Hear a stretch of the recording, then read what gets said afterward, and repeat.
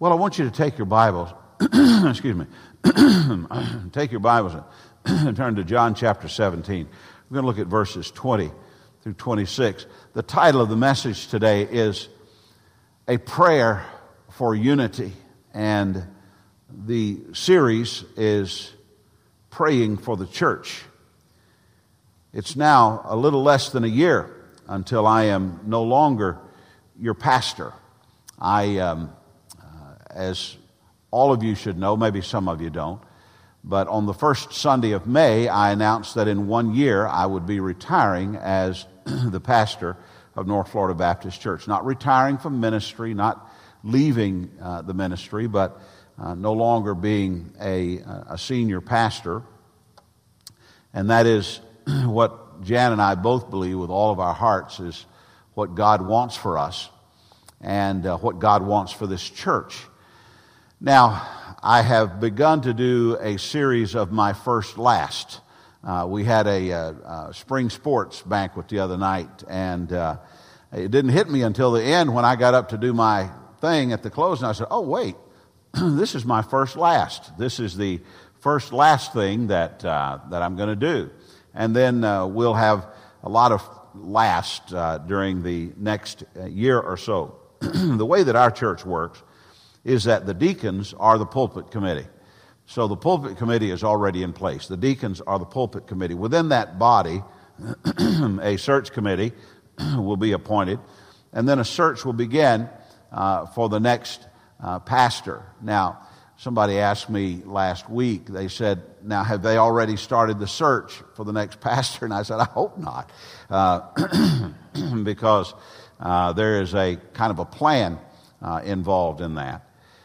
But before any of that takes place, let me tell you what must take place. Our church must pray, and we must learn how to pray, and we must be a praying church.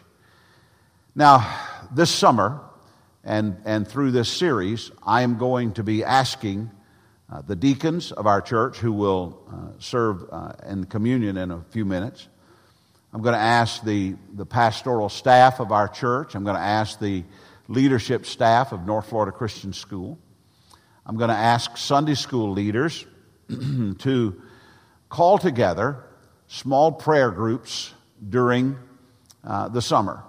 And I'm going to challenge you probably to have at least you who are in those leadership positions to have at least one, maybe two, as many perhaps as three prayer meetings during the summer and have them be cottage-type prayer meetings where your Sunday school class or those under your leadership or whatever might come together for a prayer meeting. By the time that you have had the opportunity to pray in different prayer groups that you will be invited to, and by the way, you don't need an invitation to pray. If you know that there's a prayer group that's happening, then just go to it. Don't wait. I would think that in the case of the choir, you might have more than one prayer group. I don't know exactly how that would work, but I'm going to be challenging all of you to pull together prayer groups. Now, let me be very candid about that. I do plan to give out and maybe send out some things specifically that we are to be praying for, but let me tell you what I don't plan to do. I don't plan to organize your prayer groups. I don't plan to say, okay, it's time for you to do your prayer group, and this is the way. I'm not going to do that. And let me tell you why. Because next year this time, I won't be your pastor. And I don't know what your next pastor is going to be like. I don't know if he's going to be, if he's going to have everything organized to the nth degree. I don't know if he'll be a person that's not very organized.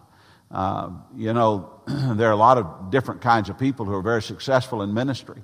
And there are a lot of very successful people who are not doing so well in ministry. So I don't know what your next pastor is going to be like, but I do know this. I do know that you have within you, those of you in leadership and those of you who are leaders but are not yet in leadership, I know that you have within you the ability to organize and pull together and invite and be loving and kind and gracious and have prayer groups. I just know that you can do that. Certainly, you don't need the preacher to do that. However, in preparation for that, I do want to bring some Sunday morning messages on topics that I consider to be very important for a praying church. And I may also, I'm considering this, I'm not saying that I'm going to do it, but I may also bring a series of messages after I finish this brief series, a series of messages that I actually preached 15 years ago that was inspired by, I think, a book written by Bruce Wilkinson, and it was called The Prayer of Jabez.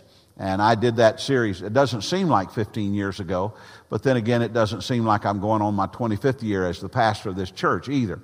So I may follow this up with that series, a very powerful series on prayer. That is to be determined. Today's message is about unity, and it is taken from a prayer that Jesus prayed for himself, for his disciples, and this prayer he was also praying for you, and he was praying for me. Here is where Jesus prays for you and me in the prayer from John chapter 17, beginning in verse 20. I do not ask for these only, but also for those who will believe in me through their word, that they all may be one, just as you, Father, are in me and I in you, that they also may be in us, so that the world may believe that you have sent me.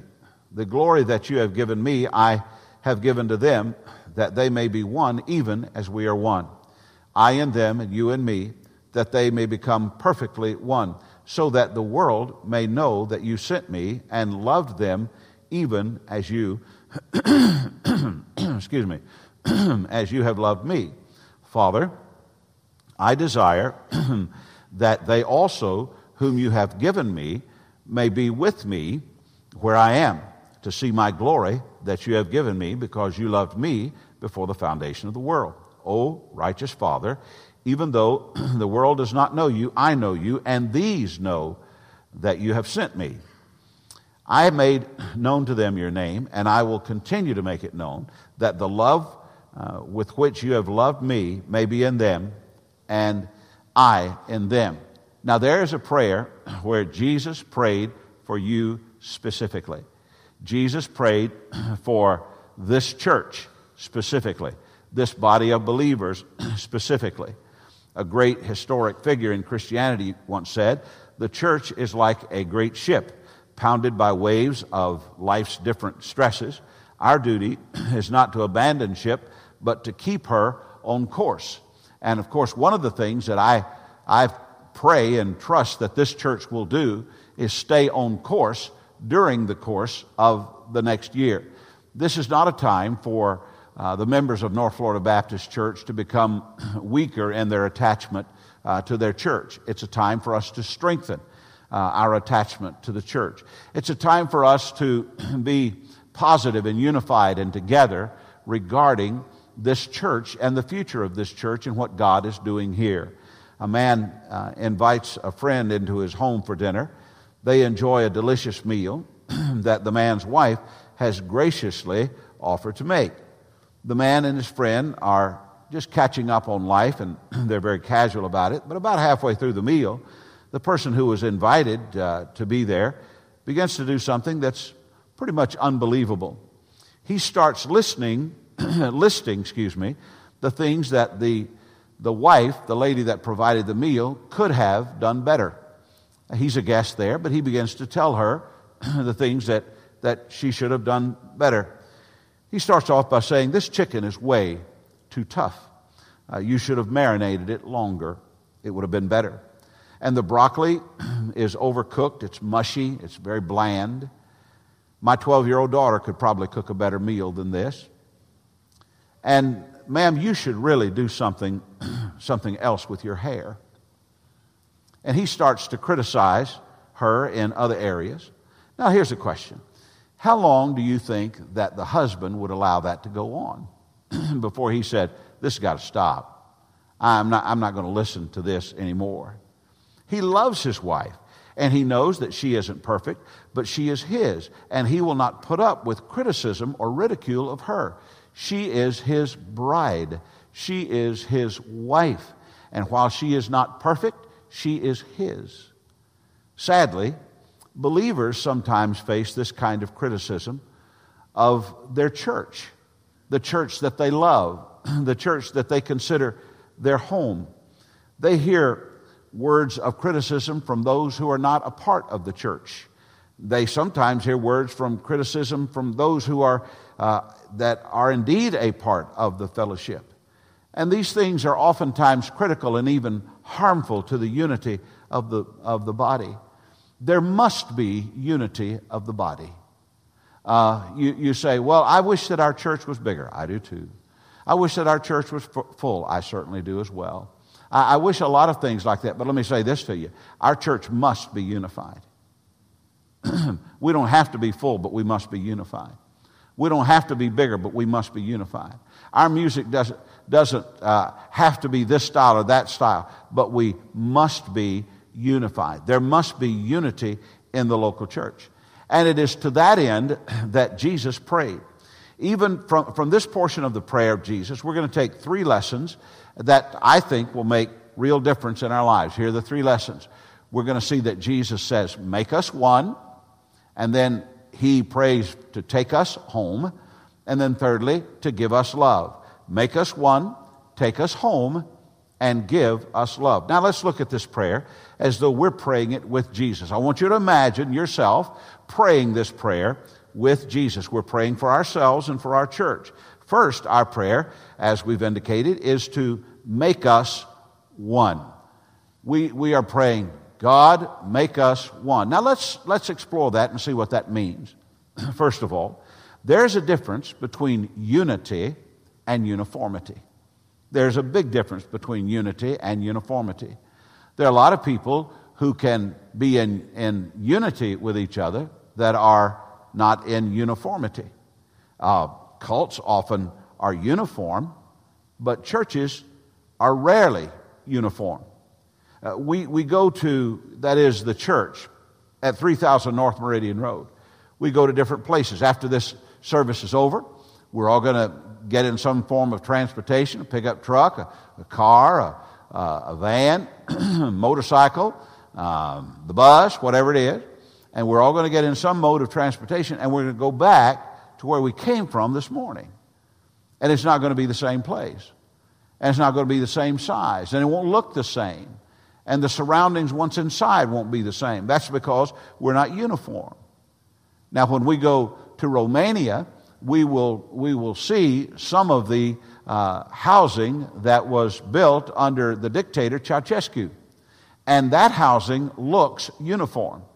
It's very old and very drab, but it looks uniform. And that is because that one thing that the dictatorship wanted was uniformity. That is not the way it is in the local church. We have different circumstances of life. We have different tastes, and so on. There's also a difference between unity and union. That's really important. There's a body of Christ, but nothing in this passage calls for all churches to be one church. That's just not the case with the New Testament church. It's never encouraged that all churches be just one church. That's not the New Testament models.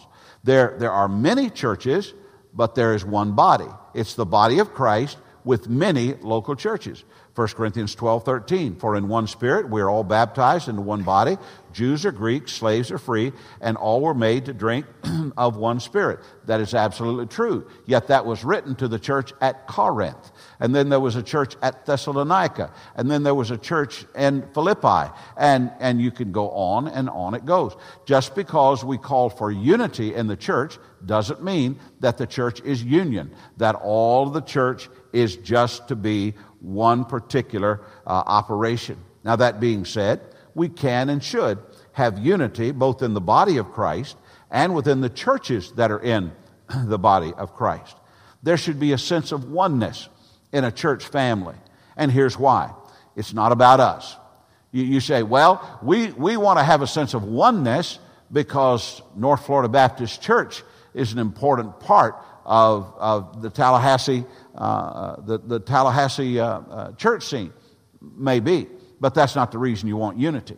That's not why we are to be one. Let me tell you why we're to be one.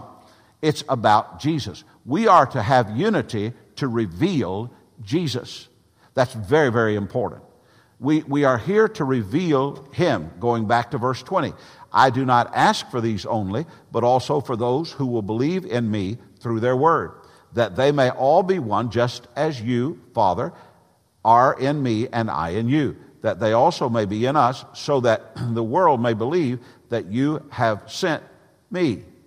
Now here's the reality.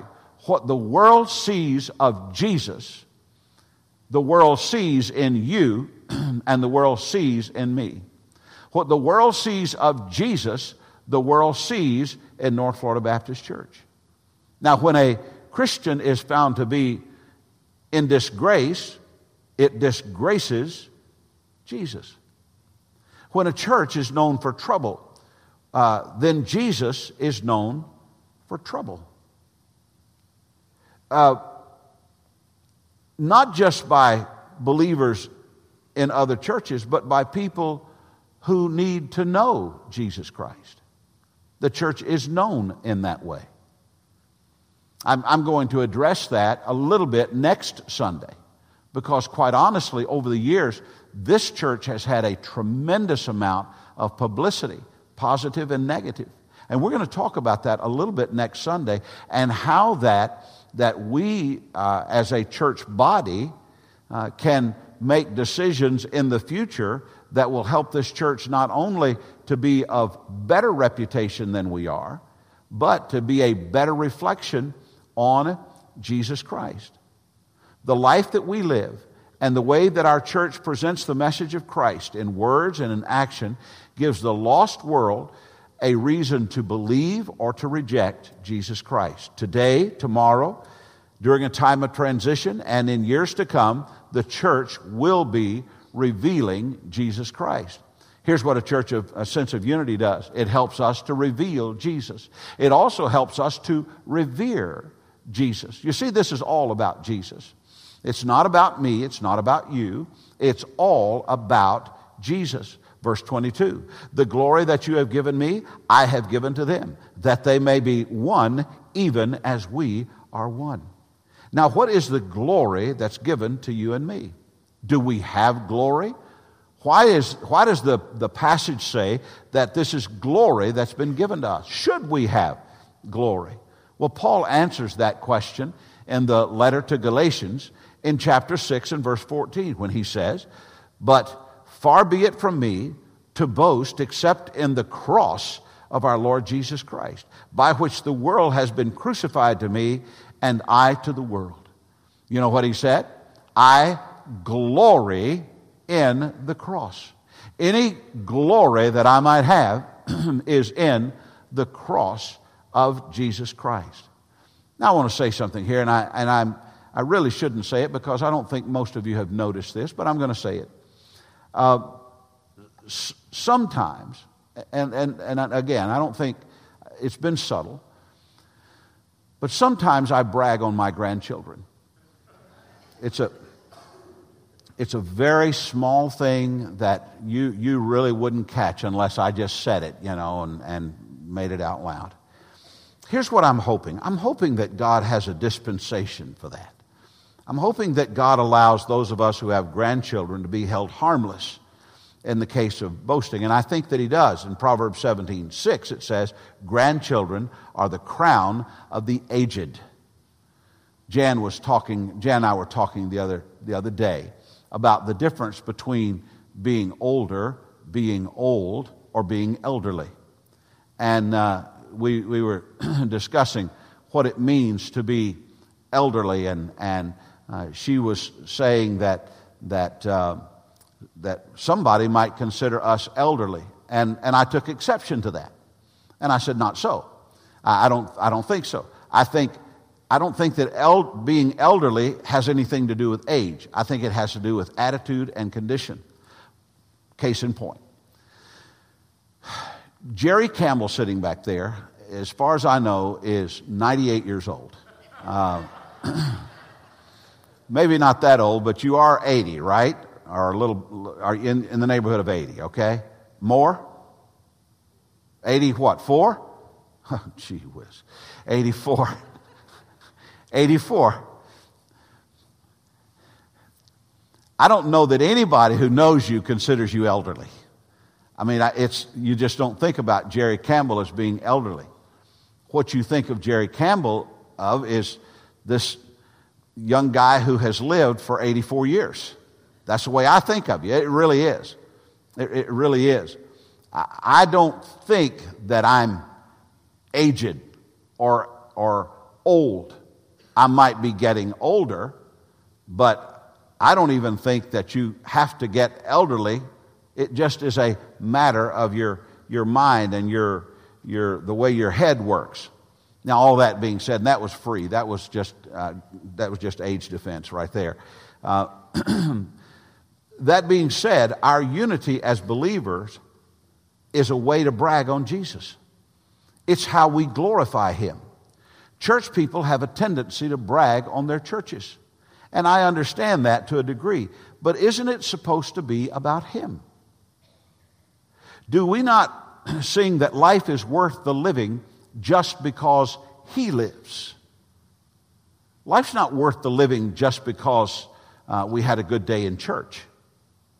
Our unity is here for the purpose of revering Jesus and to reflect Jesus. Verse 23, I and them, you and me, that they may become perfectly one, so that the world may know that you sent me and love them even as you have loved me. You know how children are a reflection of the home? Children are a reflection of the home. Here's a little grandchild illustration that I rarely use, but I was over last weekend. Jan was in Nashville attending a graduation of our niece, her brother's daughter. And so I was over here for several days, and I had lost lots of weight and needed real food. So I drove to Jacksonville to be with my son and my two little granddaughters over there and my daughter-in-law. And so at one point we were going to Publix, and Emerson loves to go to Publix. How many of you know what a little kid gets at Publix if you take him to the right spot? Do you know? Yeah, they get a cookie. More times than I can tell you, I've climbed up in the basket and had Jan to push me over to the bakery to get a cookie. But she wanted to get a cookie, so she was excited about that. And then we went through and did the shopping and all those kinds of things and had a really, really good time. And then we got to the checkout counter. And when we got to the checkout counter, she was looking. There were two balloons that were hanging from above the helium balloons. They were up above the checkout screen. And the lady said, I know what you're looking at. And so she took one of the balloons off, and she was handing it to Emerson. Now, Emerson is 2 years old. And I want to tell you something that is universal about 2-year-olds. They're jerks. They just are. I mean, if not constantly, with occasion, but they are. And so, Emerson, Paul said, Emerson, tell the lady thank you. This is not good. Tell the lady thank you, Emerson. Emerson, say thank you. Here's what Pops did at that point. I walked away. I went outside. I didn't want to see it. So I waited outside for what seemed like 3 or 4 hours. It was only a few minutes. And then Paul comes out. There is no balloon. There is an Emerson, and there are groceries, but there is no balloon. And he said, the lady had already tied it on her wrist. And I asked the lady to untie it and put it back at the register because she wouldn't say thank you. And I said, I understand. I didn't. I had several excuses for her. She's probably tired. Probably her stomach hurts. She's embarrassed. She's too beautiful to speak. There were just several things that I knew, But Paul, he told the lady, he said, I'm so sorry, ma'am. let's take this off and you put it back up here for another little girl that comes through who will be grateful. And the lady said, sir, I appreciate what you're doing. You're doing the right thing. Now, I said that just to be able to tell another Emerson story, but children are a reflection on the home. What you see in them is likely what you would see in their home life. And Paul is trying to build gratitude into her because the truth is that she's a little sinner like all of us are little sinners, and you got to get that ungratitude out. When we show unity in the church, we model the unity that God has with the Father and the Son. We literally show the relationship. I want to be a good relationship. So the prayer of Jesus for the church is to make us one. Then to take us home. We had so much fun with our sons when they were growing up. The Ray House was often the place to be, and we just loved it. There were a lot of things that we wanted for them, but at the top of the list, we wanted them to love, like, and defend one another. We wanted home to have a sense of unity. Well, Jesus wants us to be in unity, and he wants us at home with him. Verse 24, Father, I desire that they also, whom you have given me, may be with me where I am, to see my glory that you have given me, because you loved me before the foundation of the world. Now, why does he want us home? Well, he wants us there for fellowship. Have you ever really thought about what it means to be with Jesus? We have people in here today who have lost your loved ones recently, and I'm sure that you have thought more than once about what is it really like to be with Jesus.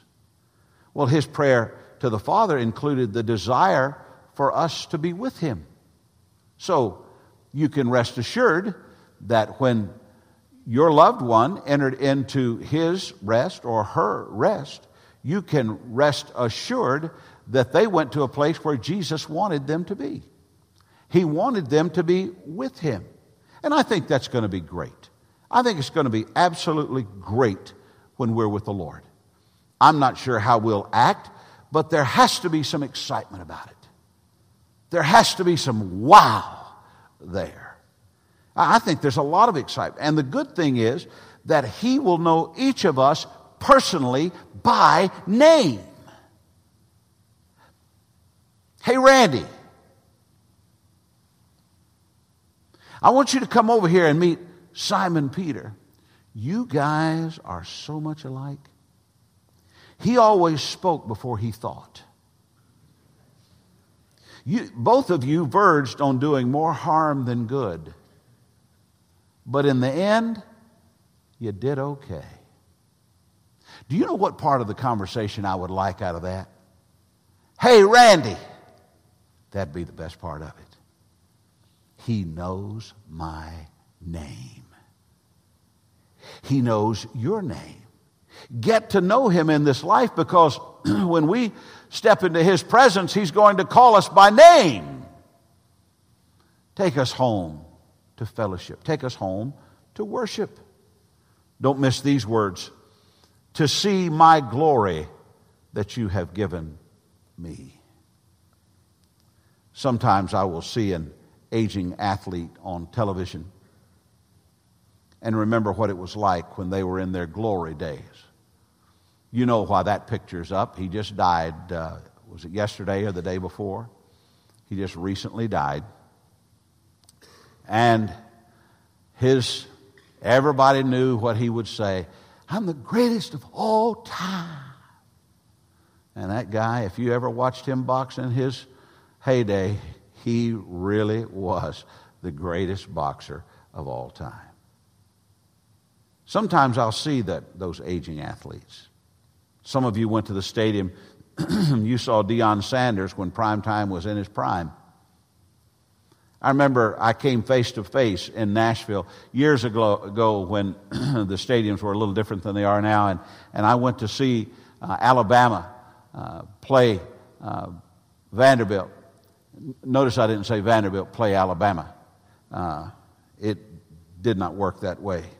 But when the Tide came to Nashville to shut the doors, I was walking to my seat, and the Alabama football team was somehow or another walking out behind these bleachers. And we somehow or another got in a common area. And there I was, face to face with Bear Bryant. Right there, face to face with Bear Bryant. He looked at me and I said, "How you doing?" I didn't say that, but I was face to face with Bear Bryant. I got a chance to see Michael Jordan after he came back from playing his little brief stint in baseball. I got a chance to see him play basketball, and he was just some guy out there, just playing, boom, boom, boom. I think he had changed his number to 45 then, just boom, boom, boom, just playing out there. And then all of a sudden, for about 10 minutes, Michael Jordan came on the court. And I went, oh my goodness gracious, this is what used to play all the time. It was unbelievable. All they needed was 10 minutes for them to win, but he was Michael Jordan for 10 minutes. We think about the glory days. When we're in heaven with Jesus, we're going to see him in his glory. We're going to see him at his best. Not that he ever has a worst, but we're going to see him at his best. In prophetic words about Jesus, the book of Isaiah says, "For he grew up before him like a young plant and like a root out of a dry ground. He had no form or majesty that we should look at him, and no beauty that we should desire him. However, when we see Jesus, he will be glorified." We will see him in his glory. Jesus' prayer was to take us home to fellowship, to worship, to eternity. And now verse 24, the entire verse. "Father, I desire that they also whom you have given me may be with you where I am, to see my glory that you have given me, because you loved me from the foundation of the world." You know what that means? That's the forever thing right there. The unity of the Father and the Son, the glory of the Son, they're all eternal. If you think about the eternal nature of God, I mean, think about as far toward the beginning as you can think, and then beyond, there's God. And you think as far toward the future as you can possibly think, and then beyond, there's God. He is eternal. It is mind-blowing to think of the eternal God. The psalmist wrote, "Before the mountains were brought forth, or ever you had formed the earth, the world, and the world, from everlasting to everlasting, you are God." I don't know what all of that means, but I do know that at the end of this life, or the appearing of Jesus Christ, we're going to be ushered into his everlasting. We're going to become part of his everlasting. In fact, when I got saved, I became part of his everlasting right then. "For God so loved the world that he gave his only begotten Son, that whosoever believeth in him should not perish, but have everlasting life." At age 8, I stepped into God's everlasting. That is a phenomenal thing. Go back as far as you can and as ahead as you can, and God is there. The prayer of Jesus is for us to share in his everlasting. That is absolutely amazing. Let me close. Make us one, take us home, and give us love. Unity and love. Those are two ingredients necessary in the local church. This church has got to be in unity. And this church has got to be a place of love. Jesus prayed for both. John 17:25, "O righteous Father, even though the world does not know you, I know you. And these know that you have sent me.